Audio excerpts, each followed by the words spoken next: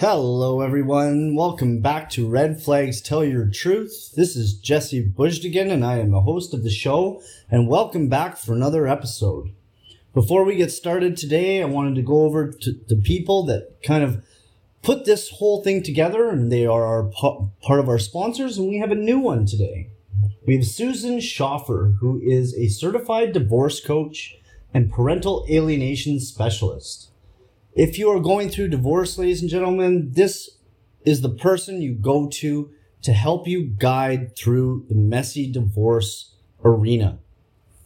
She's not here to scare you. She's here to guide you, ladies and gentlemen. Susan Schoffer is a divorce and custody ally. She helps women and men navigate the troubled waters of a family breakup by sharing her own organized and pragmatic approach in the divorce process. Susan successfully crossed her own high-conflict divorce and post-divorce battle and was triumphant in her fight against parental alienation.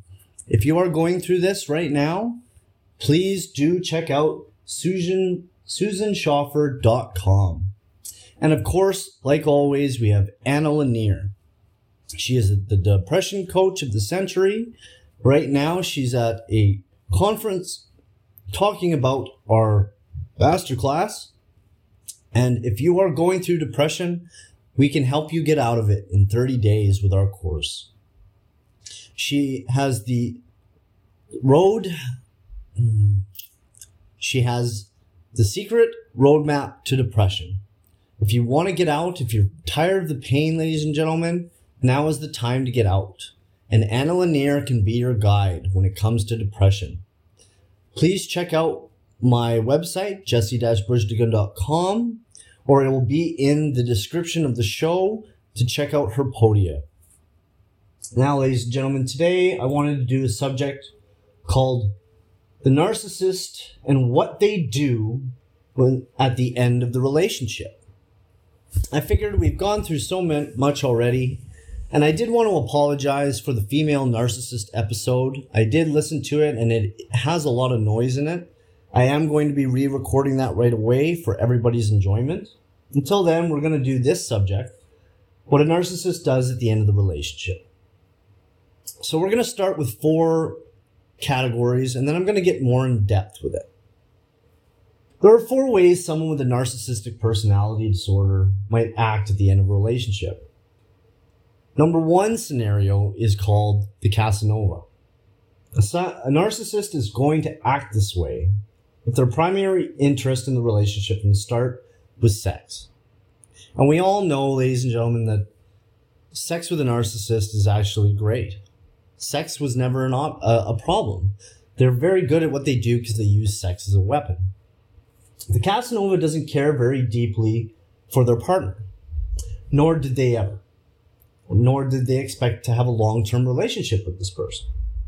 Even though chances are they never express this to you, they get increasingly bored and then find cruel and heartless ways to bring or break things off.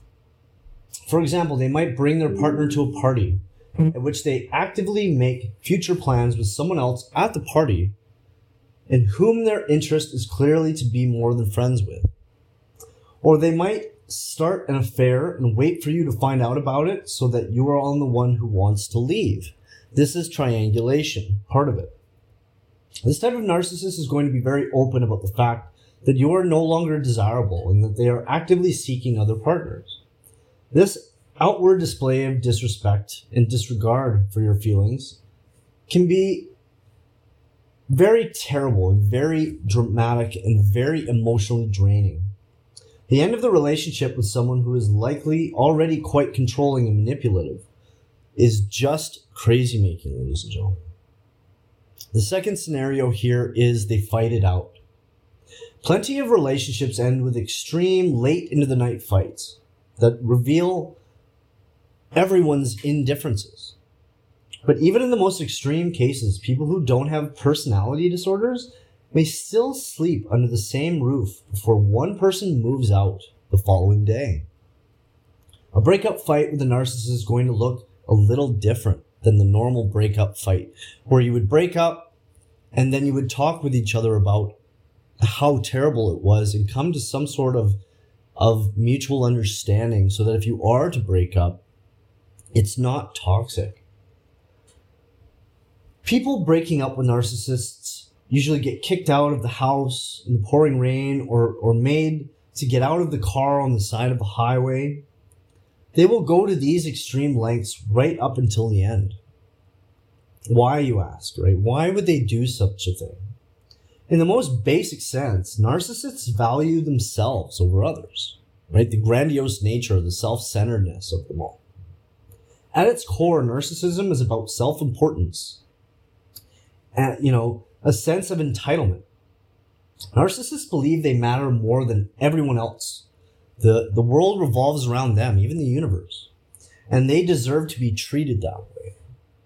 So don't be surprised if it ends messy. The third one is they will always make you the bad guy. Narcissists believe that they are the victims of life. That if things go awry, it's because other people are going and doing them wrong. For this reason, some of them may refuse to be the bad guy who ended the relationship, casting their partner into this role instead. This person will act ignorant, play dumb, and generally exhibit bad behavior until you make the decision to leave them. And then when you do, they will continue to play dumb and say they never would have left. This person will strategize in the most tactical way. They'll undertake in the subset of people with the narcissistic personality disorder called vulnerable narcissism. The vulnerable narcissist projects the self and protects themselves and fights for the recognition that is owed. Most of this fight is mental and emotional because vulnerable narcissists are often too fearful to confront people directly. And this is usually where the flying monkeys come in, ladies and gentlemen. The best way out is not letting yourself feel guilty for having left or be the one who decided to end the relationship. Even if the narcissistic partner says they wouldn't have ended it, their actions said otherwise. With obviously the devalue or the discard or the cheating or the gaslighting, all the things that they did during the relationship to sabotage it. And then the fourth one is they move down the list. Now, the fourth scenario, which can occur if you are the one breaking up with a narcissist, may seem like the most harmless, but can actually be the quite opposite. It can be way more manipulative than you can see. Say you end it with your partner, and instead of lashing out, they do their best to stay on good terms with you. This seems great, right? Well, the narcissist is a recycler. People are pretty interchangeable, right? They try to keep a few possible partners around, usually 3 to 5 people, all of whom are happy to see them. Then when they get mad at one, they can move on to the other. For example, there was a funeral that I attended to where she attended for a man she'd known years prior. 3 women showed up and they knew each other and resented each other, but kept accepting him back because he was very interesting. But he just wanted a complacent woman to go along with, right? If this doesn't sound like a scenario you'd accept, it's actually relatively easy to extract yourself from it. You can accept the amicable breakup, but then turn down any future invitations for dates, events, or social gatherings. Except if the narcissist and you have kids. Obviously, it is very hard to do so, and you do have to keep some sort of, balance between you. But, in that scenario, it never happens that way. Usually, they will try to use the kids as pawns and weapons against you. This is a simple 4 scenario with what happens at the end. I'm going to break it down where it gets a little bit deeper, right? At the end of the relationship with a narcissist will often spiral down a long hallway full of manipulation and crazy making tactics. They may blame you for causing the relationship to end. They'll work hard to keep you to stay with them, make lofty promises to change their behavior, or badmouth you to everyone around them. They will future fake. They will go away for months and then come back and reel you back in with the Hoover. Ending a relationship with a narcissist is never easy. It can cause significant emotional and mental distress. This comes with trauma bonding, where you become addicted to your abuser, just like Stockholm Syndrome. Having a support or a therapist who specializes in narcissistic relationships can reduce the distress you experience and equip you with healthy coping strategies. A therapist or family or just a life coach that, like myself, that can coach you through these traumatic first little while after the narcissist is very, very, very important. Because to be alone, you will go through some of the hardest feelings that you've ever had in your life. When mine left for one of the last times, I went through pain that I don't think anyone could ever fathom, till a point where I had almost taken my own life. There is something in these relationships that are so euphoric and so close to us that when it ends, a piece of you dies. A piece of you goes away. And I really don't feel as if it returns. I feel that we become different people after this thing. And I definitely have grown a lot, but I am definitely not the same person I was. And I will never be that happy kind of person again. I am happy, ladies and gentlemen, but I will never be 100%. There will always be that 5 to 10% that never ever comes back. So obviously we know how narcissists act in a relationship, right? They act in erratic and intense behavior. One moment it seems like they adore you. The next moment you're made to feel as if you're the sole reason everything is falling apart, or you feel like you're a piece of garbage that's been thrown away. To add further complication, they often struggle with owning personal accountability, recognizing their own flaws, or practicing humility. In a relationship, people with NPD may present as needy for attention, unwavering in their beliefs and convictions, and explosive when they feel threatened. Their insidious manipulation tactics can invariably trigger a vicious cycle of narcissistic abuse, especially if you're an empath. So what does a narcissist do at the end, right?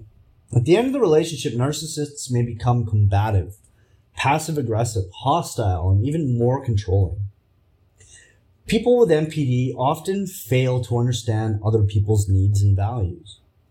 They are hyper-focused on their egos, but do not account for how their actions affect others. In many cases, they do whatever it takes to restore their sense of power. There are 7 things a narcissist may do at the end of the relationship. They will blame it on you. A narcissist will commonly try to incite guilt and shame. They may spin the narrative to blame their partner for why the relationship failed. This maintains their grandiose perception of themselves and gives them the leverage to try and convince others to empathize with them. The common phrases they use is, "You didn't want to give the relationship a fair chance. You are abandoning me." Sorry, ladies and gentlemen. "You are abandoning me when I need you the most. You don't honor our commitments. You're too selfish to care about my needs. You're asking me to change too much." Ladies and gentlemen, people change every day. People think about other people's needs, their own needs. That's a common, barrier or just a part of yourselves that you need to understand, that most narcissists are all about them. They will never see what you need.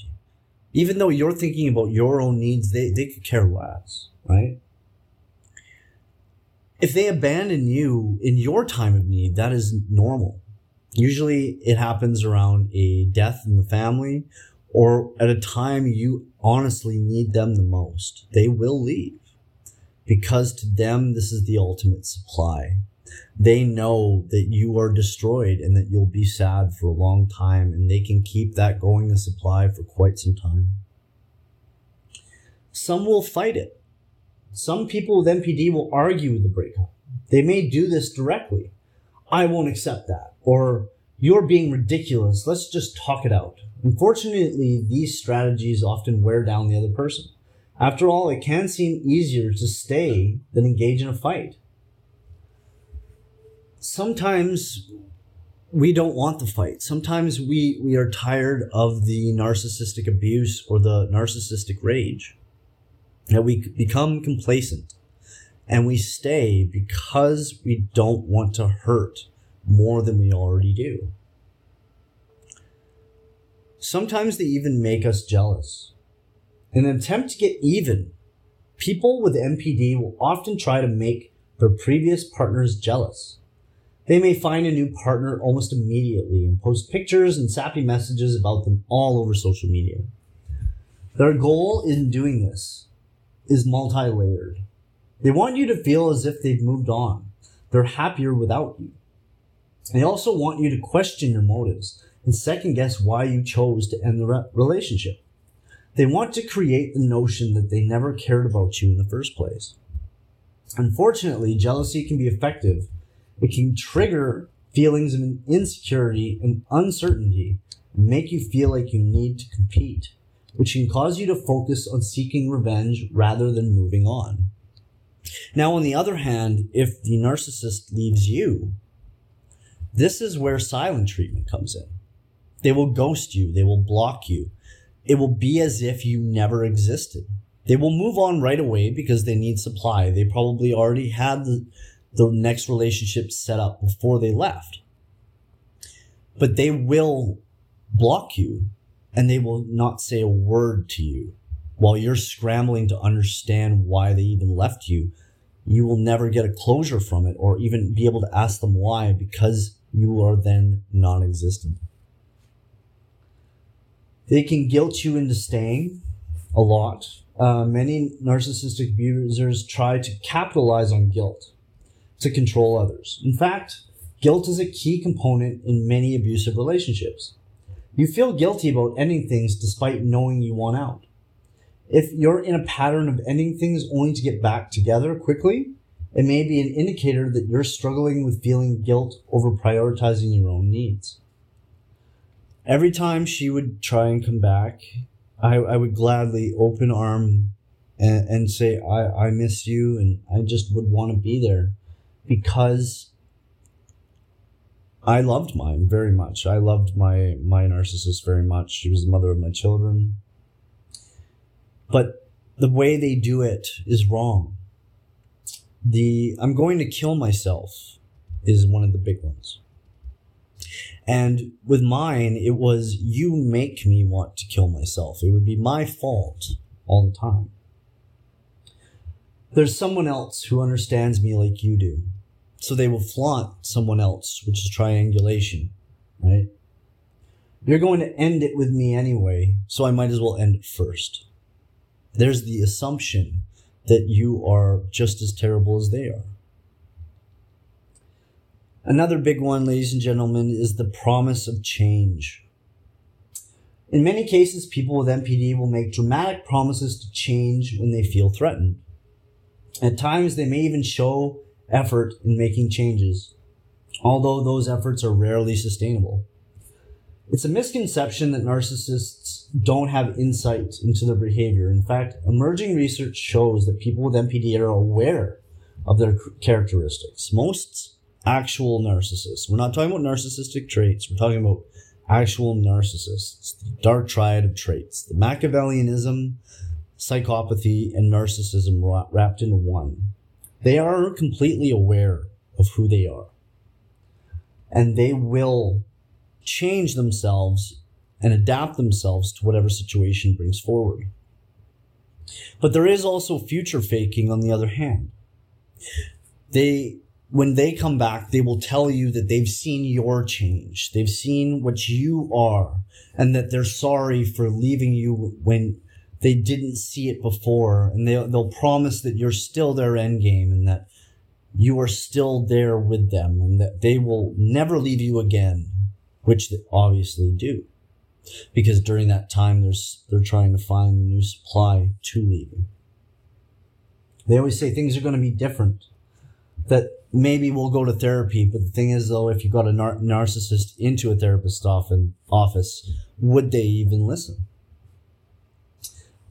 I'm really going to focus on working on my anger. Or you should really focus on your anger and fix that so that we can be together. Usually is one of them. And you're right, I'm ready now. Weren't they ready before? Why weren't they ready before they made this long-term commitment with you? If they have kids with you and all these things, why weren't they ready then? They will stalk you. Stalking is a serious problem, and research shows that nearly 1 in 6 women and 1 in 17 men experience it at some point during their lives. In most cases, the stalking is done by someone they know. It comes in many different forms, including showing up without warning, spying and engaging in cyber tactics, like installing tracking devices or hacking into password-protected material.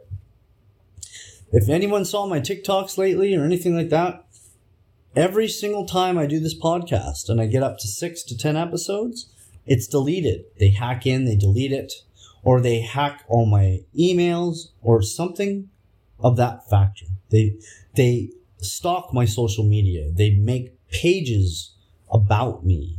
I have a TikTok page called The True Solid Jest that is just a slander page about me, where they've taken different things and put them together to make it look bad, and none of it is actually real. It's crazy the things that they will go to, especially getting their flying monkeys to do this for them. The crisis mode.